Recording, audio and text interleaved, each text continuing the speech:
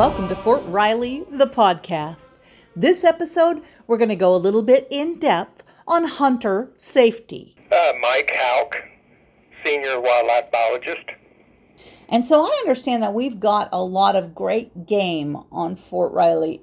Talk to me about the ability to hunt and how you take advantage of that ability here on the installation.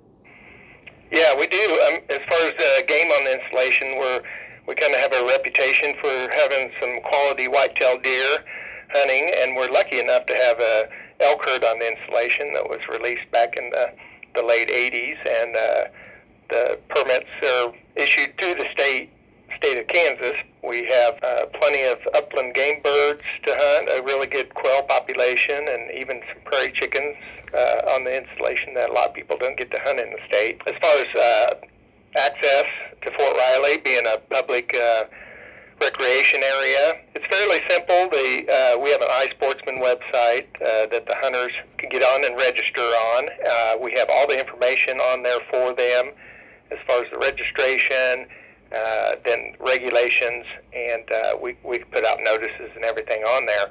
The hunters, when they're coming on the installation, if they're coming on to do firearms hunting, of course they have to have those firearms registered, and that is done down at the Visitor Control Center down off I-70 and Henry Drive near the airfield.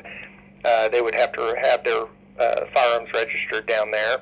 As far as the iSportsman, probably the most important thing for hunters coming on the installation is just getting to know the installation itself, getting familiarized with all the training areas up north, because there's no street signs up there for them, so if they get lost, they don't want to end up in an off-limits area. So part of the iSportsman, when they're checking in and out, they are required to read the open areas, and that the open areas is actually is showing them which areas are closed for the day. Some areas might be open for some recreation, like hiking, fishing, and stuff like that, non-consumptive use, where some of them could be open for rifle. We don't allow rifle hunters in areas where there's troops training.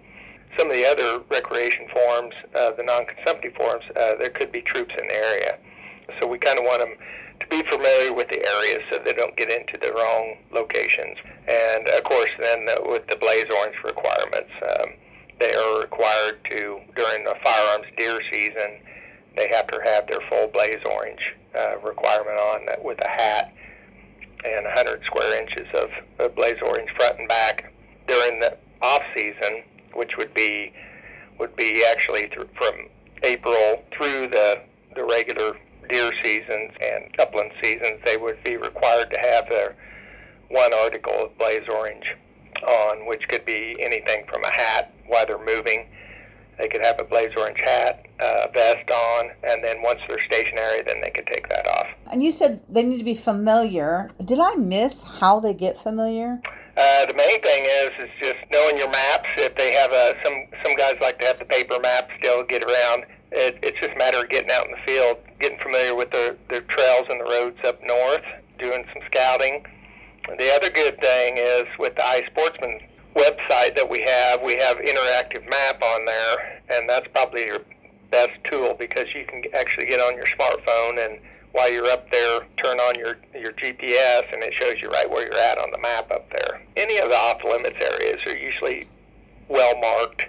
If there's an area that's closed down for like a live fire exercise or something, they're going to have the roads barricaded off. So as long as we don't have anybody driving around barricades, we should be safe. How do people find out about the different hunting seasons in the state, and which are there exceptions to those rules for Fort Riley?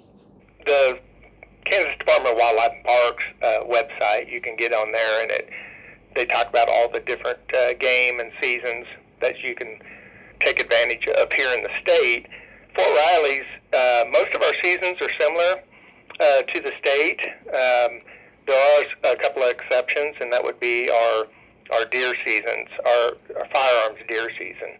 And that's primarily set up. We get approval through the state to set that up at a certain time because of the training that we have on Fort Riley. We have the training holidays set up around Thanksgiving and Christmas, and that's when we know there's not going to be any training during that time frame, and that's when we set up our firearms deer season. So that way it gives the hunters an opportunity to get out there without having restrictions from training, and it just creates a safer environment. New hunter to Kansas, I'll just make sure you're look over the regs. If you have any issues, make sure you call us. Just about everything you need to know is on our iSportsman website, but we do recommend if people have issues to call or stop by the office and talk to us. A lot of times face-to-face is a lot better. Our building's located at 407 Pershing Court, and our main office number is 239-6211. And you will get a recording there, but we are constantly checking those, and we'll call you back. I have one more question. Is there camping allowed in the recreation areas? No, there isn't. We do a lot of prescribed burning on Fort Riley, and also have a lot of wildfires, too, just from training. And that's one thing that's really can be important for the recreationists to be aware of their surroundings, and if there's smoke, upwind of you, you're taking precautions, because you never know if it's a wildfire. Sometimes those fires carry pretty quick, and you can get in a bind really quick with some of the fires.